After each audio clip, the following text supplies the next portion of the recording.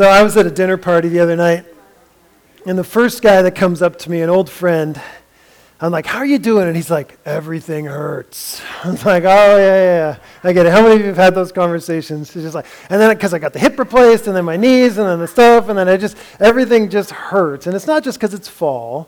It's just because this is just life. I know every time I engage in hardy work like lumberjacking or mountain biking or any standing, some of those big things. No, whenever I do that, I have to plan ahead. I play basketball and ultimate frisbee still, go figure, but I'm doing all these things, but I have to plan ahead. And so I've got this routine now, I've got a hot tub, a spa, and the Lord knows I've needed it. And so I sit in that spa and I stretch as much as I can. And then I go and I get my trigger point roller. It's about this big, and I just roll out my back on it, back and forth to try to get everything to pop. And then, I've stretched and I do all this kind of stuff. Then I lay my bones down in bed very carefully. Sometimes I'll have a neck roll that I use and set it right behind there, just kind of create, and then I just lay there like a corpse. You can ask my wife about that.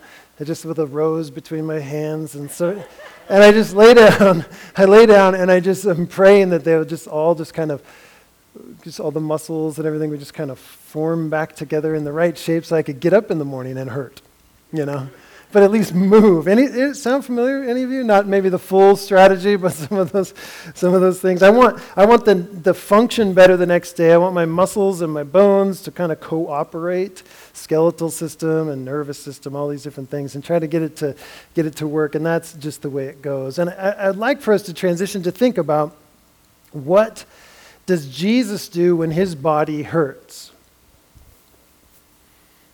Strange metaphorical concept. Some of you already know where I'm going with it, but maybe you don't. But it's when Jesus' body hurts, what do you mean Jesus' body? Well, this is a major metaphor for the church, right? The church is the body of Christ. He's the head. We're the body of Christ. When we're being abused, attacked, or even atrophied, Jesus takes corrective action. Today is International Day of Prayer for the Persecuted Church. This weekend was Missions Fest, which had a major focus on the persecuted church. I got to listen to a young woman who was from North Korea. Her body had atrophied under great starvation in the 90s. Her name was Grace Jo, and she in North Korea. She was the full story is too long to tell, but her hair had changed color. Her body was shutting down until they found just the tiniest little bit of food. She finally escapes, but persecuted because she loves Jesus. And when Christ's body is abused, accused, when it's atrophied, Jesus takes corrective action. And who can stop the Lord Almighty, right? I mean, just kind of putting some of these themes together. Think about, do you want to stand in the way of Jesus taking corrective action over his body? No, we want to participate in any way we can. That Jesus' goal is to prove our faith genuine and to mature us, and grow us into the correct shape. Skeletal system, nervous system, muscles, all working together. The mature shape is a Christ-like shape. So remember Jesus? You read about him in the New Testament, Matthew, Mark, Luke, and John? That's the shape we are to take. Christ-likeness.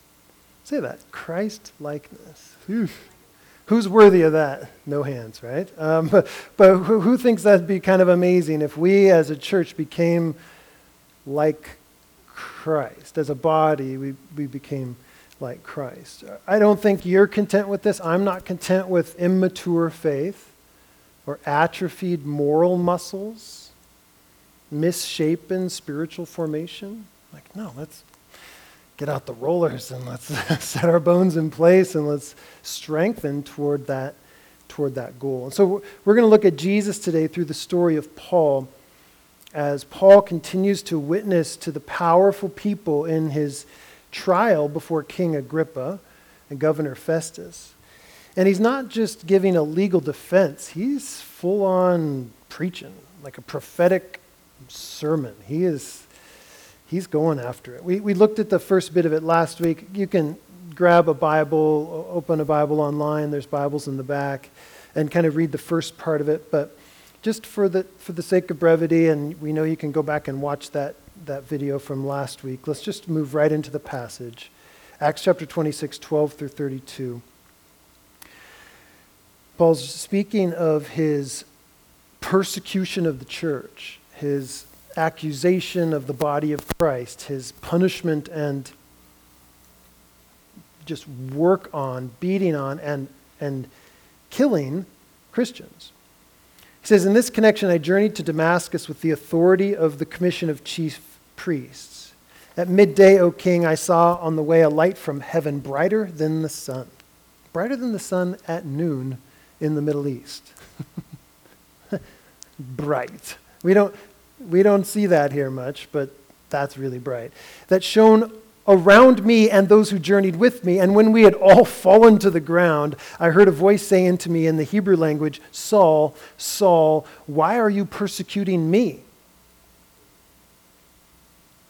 It's hard for you to kick against the goads. That's not what you woke up. Any of you say the word goad this morning? That's not a typical, boy, today would just be a day to kick against the goads. It's not really a thing, but this is what it is. It's Jesus is saying, I feel the pain of my body. Who's the body? Well, it's his people. I feel the pain of my body. You're persecuting me. God is making a resurrected new humanity, and you're standing in the way of it. The new work of resurrection has begun, and you're trying to shut it down by persecuting the church.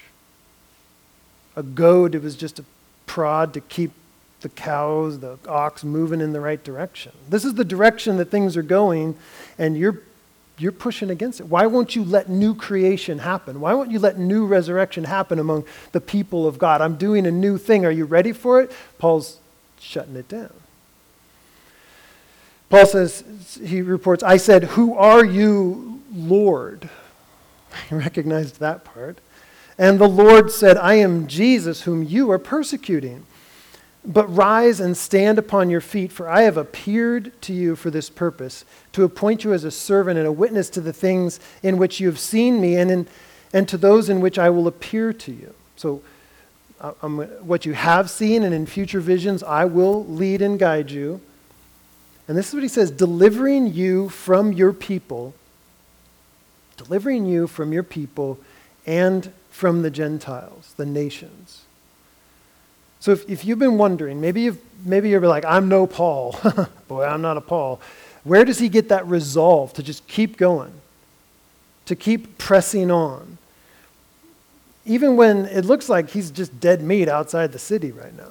Remember, there's times where the crowd would rise up, take him outside of the city, throw boulders at him until he's underneath the pile, walk away, and he's like, hey, a little help, and then they unpack the boulders.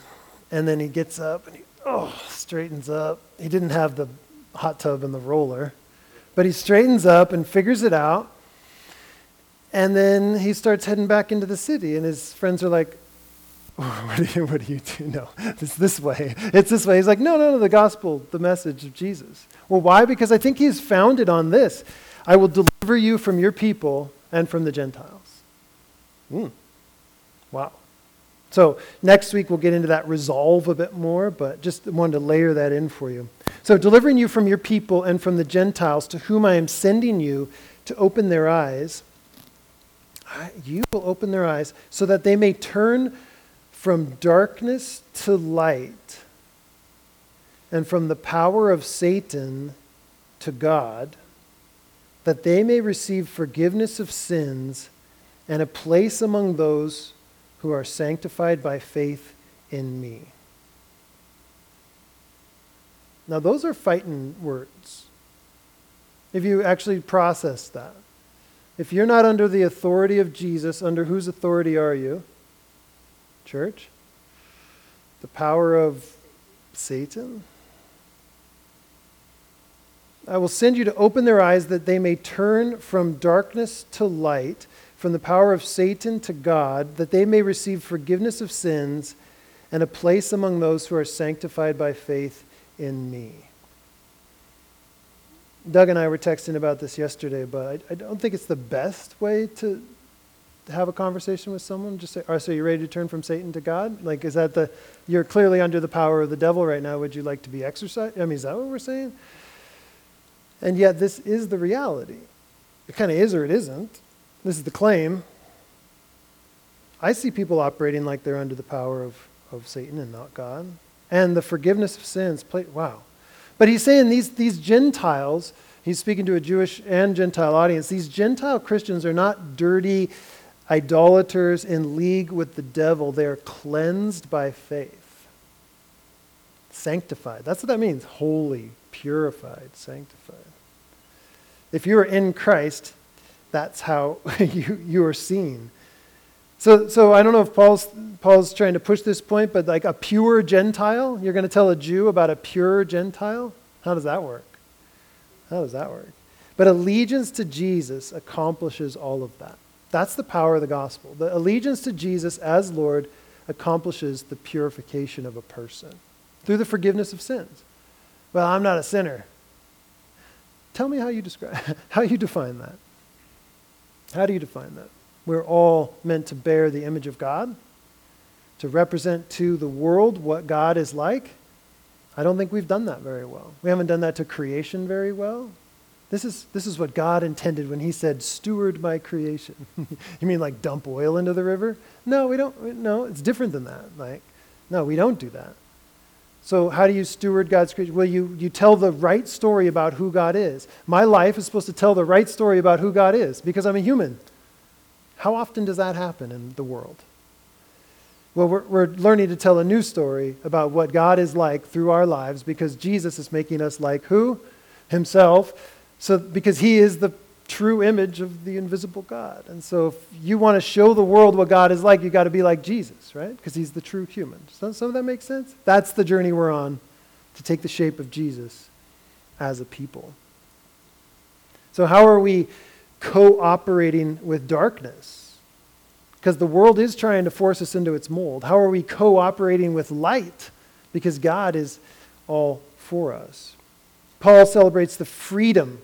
Listen to this, the transformation of a people from darkness to light in his letter to the Thessalonians. He says, for they themselves report concerning us the kind of reception we had among you, how you turned to God from idols to serve the living and the true God, and to wait for his Son from heaven, whom he raised from the dead, Jesus, who delivers us from the wrath to come. This light, brighter than the noonday sun, this light knocks him off his horse, all of his other people, and you and I would be a fool not to respond to it. So he says, therefore, O King Agrippa, I was not disobedient to the heavenly vision. I was not disobedient to the heavenly vision. And this may be the key of this entire speech, certainly a big part of Acts. And it's becoming a way of my life, too, where you say, hey, you be the judge. Should I honor God or should I honor you? Should I obey God rather than man? You be the judge. So as you explain it to people, say, hey, I'm under kind of a, like, how come you won't go to that movie with me? How come you won't go do this thing? How come you won't engage in this? How come you won't do that? It's like, I don't know if you understand, but I worship the one who's on the right hand of the throne of God. So I'm under this authority, and I don't think it makes sense to obey you rather than God. Because all authority in heaven and earth has been given to him, Jesus, and so I think I'm going to just go ahead and obey him instead of you, right? It's this, like, you be the judge. And this happens all the time in the book of Acts. Like, hey, what was I supposed to do? He said, and you say, but I'm going to go with what he says. Does that make sense? Like, we should maybe incorporate that into our decision making. I was not obedient to the heavenly vision, but I declared first to those in Damascus, then in Jerusalem, and throughout all the region of Judea, and also to the Gentiles, that they should repent and turn to God, performing deeds in keeping with their repentance. Okay? They, the nations, should repent. The Jewish people should repent to bring the nations back.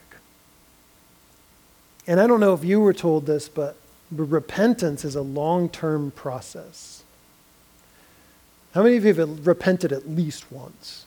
Raise your hand. Like at least once. Like you were heading in this direction and you're like, I need to not do that. And then you repented. Congratulations. But what happens when you bounce back again? Oh, again? Yeah, it's a process. It's a long-term process. And we need to continue that process.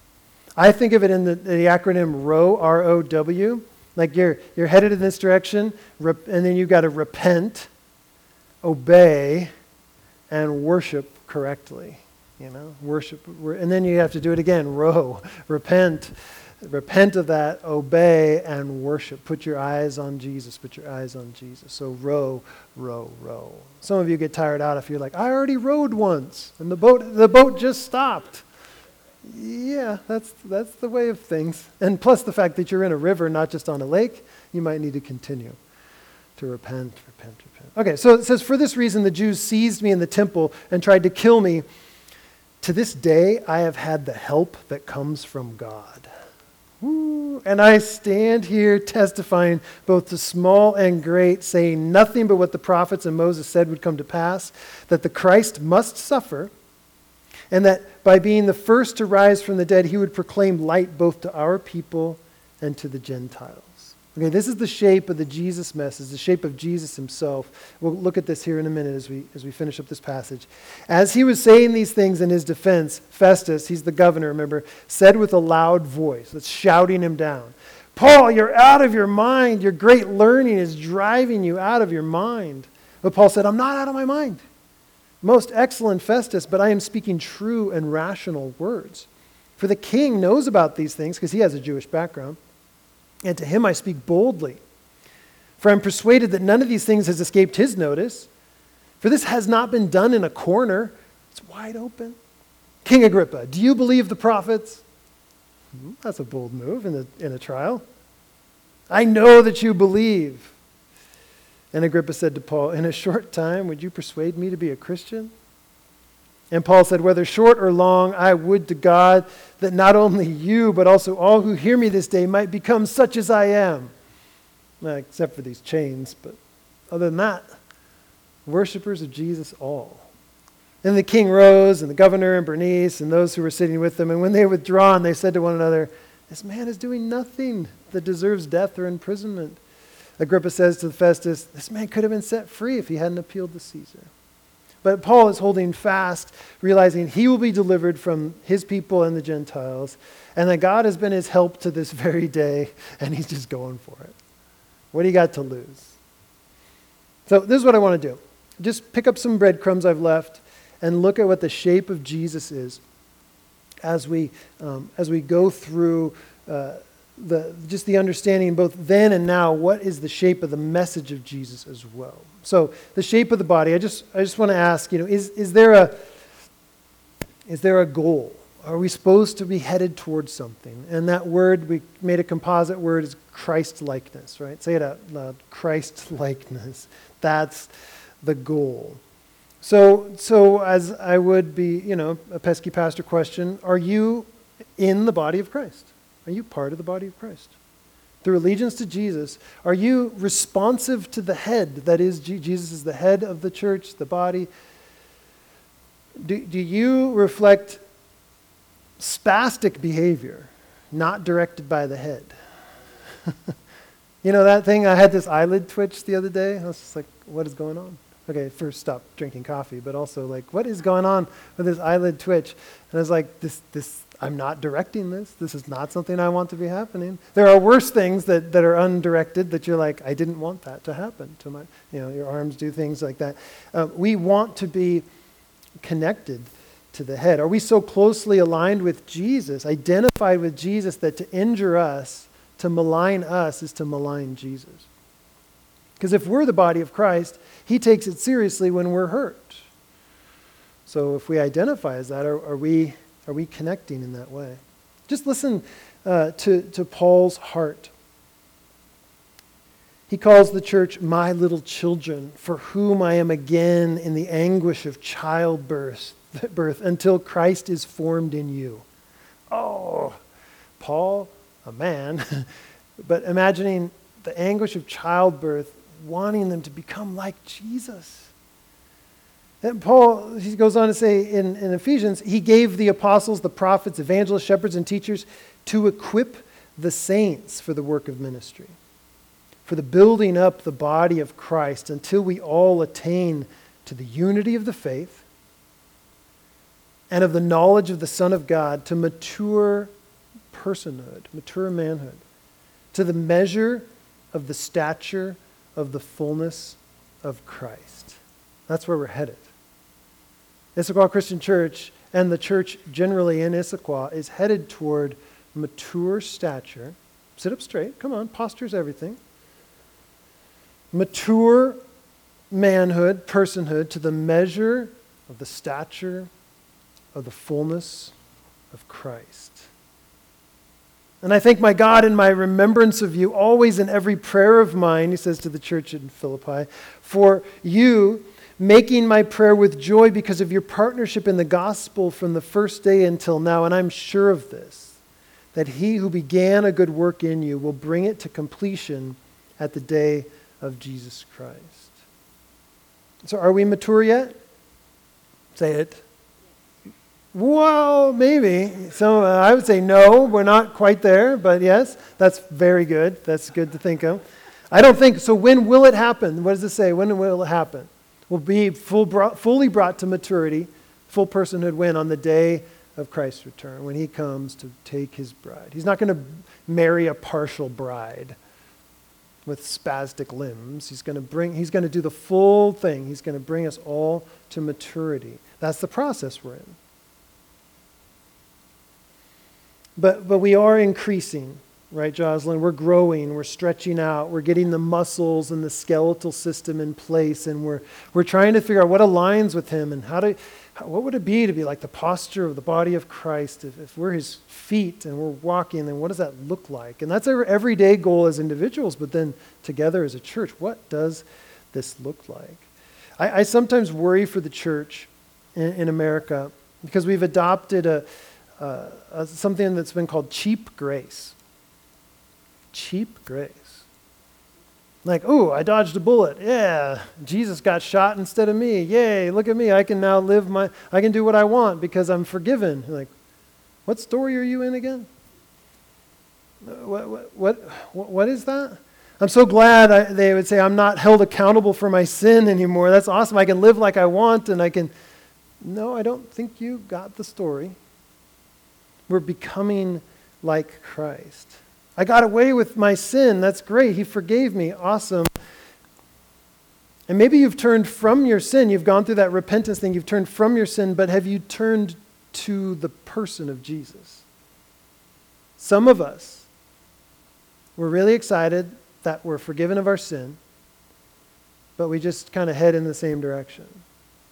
Doing less and less bad things. Congratulations. More and more moral. More and more proud that you put those things aside. How many of you don't do some things that other people do and you're kind of like, what the heck? What's wrong with them, right? Why don't they just figure it out, do the right thing like I'm doing? But repentance is toward a person. Say that with me. Repentance is toward a person, is toward Jesus. And so sometimes we can turn from our sin, but we haven't turned all the way to Jesus. So we're not mirroring the message of Jesus and mirroring the shape of Jesus and mirroring the smile of Jesus, and we haven't turned our eyes toward Jesus. What we've done is just kind of turned our heart away from the bad stuff because, doggone it, it's not that hard, or something like that. Like, no, we turn toward Jesus.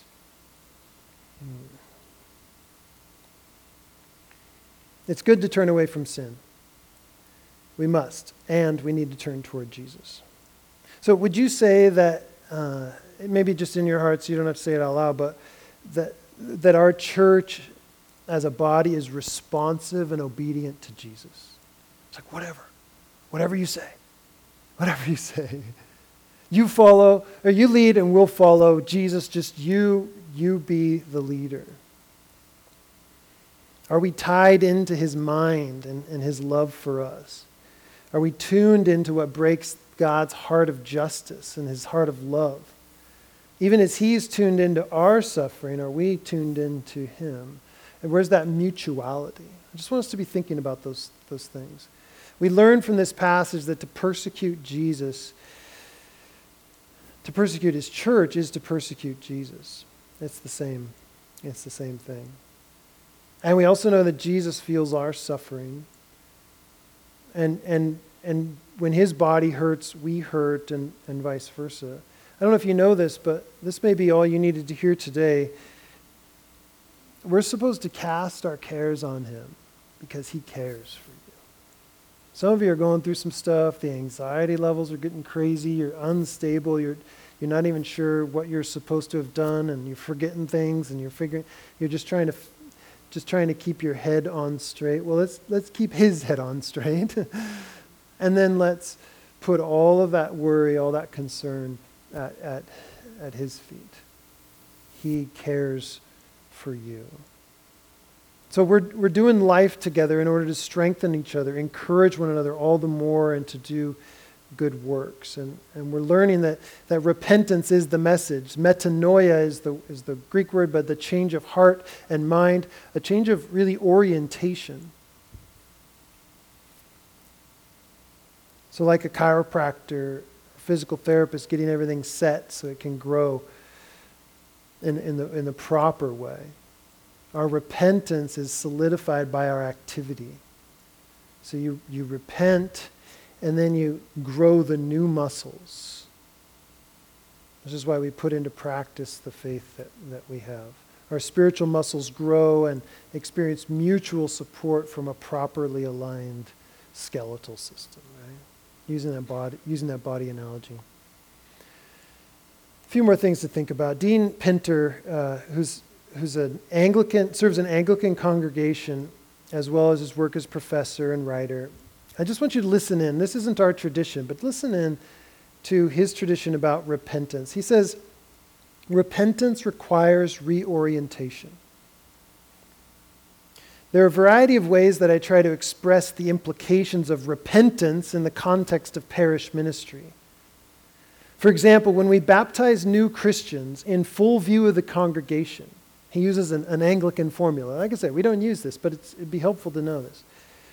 He says, I have the candidates face west when I ask them these three questions. Which way is west from here? Some of you are very challenged, aren't you? But it's that way. So I'm like, I think we kind of do that. So we're really close. This is great, you know? But anyway, never mind. We don't have to think about that. I have the candidates face west when I ask them these three questions. Listen to these questions. Do you renounce Satan and all the spiritual forces of wickedness that rebel against God? Do you renounce the evil powers of this world which corrupt and destroy the creatures of God? Yeah. Do you renounce all sinful desires that draw you from the love of God? Then I have them turn and face east, just like toward Jerusalem, right? As I ask these next three questions. Do you turn to Jesus Christ and accept him as your Savior? Do you put your whole trust in his grace and love? Do you promise to obey him as your Lord? Right? This metanoia, this change of mind, change of direction based on the shape of the message that Jesus is Lord. It's a turn from darkness, but it's turned to the source of light. We may have to say those as a group here in a minute, I think. But let's think about this. Do we do all in the name of Jesus, or are we kicking against the shape of the message of Jesus and the direction of Jesus? Is your heart toward that? Because this is the bad news. The world, the flesh, and the devil are all trying to squeeze us into its mold. And we've got to push against that. It's misshapen. It's not the shape of Jesus' body. Because if we're not under the power of Jesus, we're under the power of Satan. And we need to sit with that. That's the bad news. But the good news is all heaven is directing us toward alignment with Jesus. All of heaven. Angels, ministering spirits sent to strengthen and encourage and grow us in the right direction, strengthening us in the right way and maturity in Christ's likeness. That's the shape of Jesus' body. Last thing, I just want to reiterate what we saw in here, the shape of Jesus' message. It's a message shaped in Israel's scriptures. So that's great. You're a New Testament believer. What does that even mean unless it connects to the Old Testament? The shaped in Israel's scripture about Jesus the Messiah. Well, that's a Jewish thing. Don't skip it. The suffering Messiah, in fact, the first to rise from the dead with light for all people. That's the shape of the message. The Israel-shaped plan of the Creator God is to bring about the worship of the created order. Back to the start, we see that he's on the throne. Jesus is on the throne. So this Jesus, scripturally promised, suffering, risen, and missionary Messiah is the human glorious face of the one true and living God. Amen? Amen. That's the one.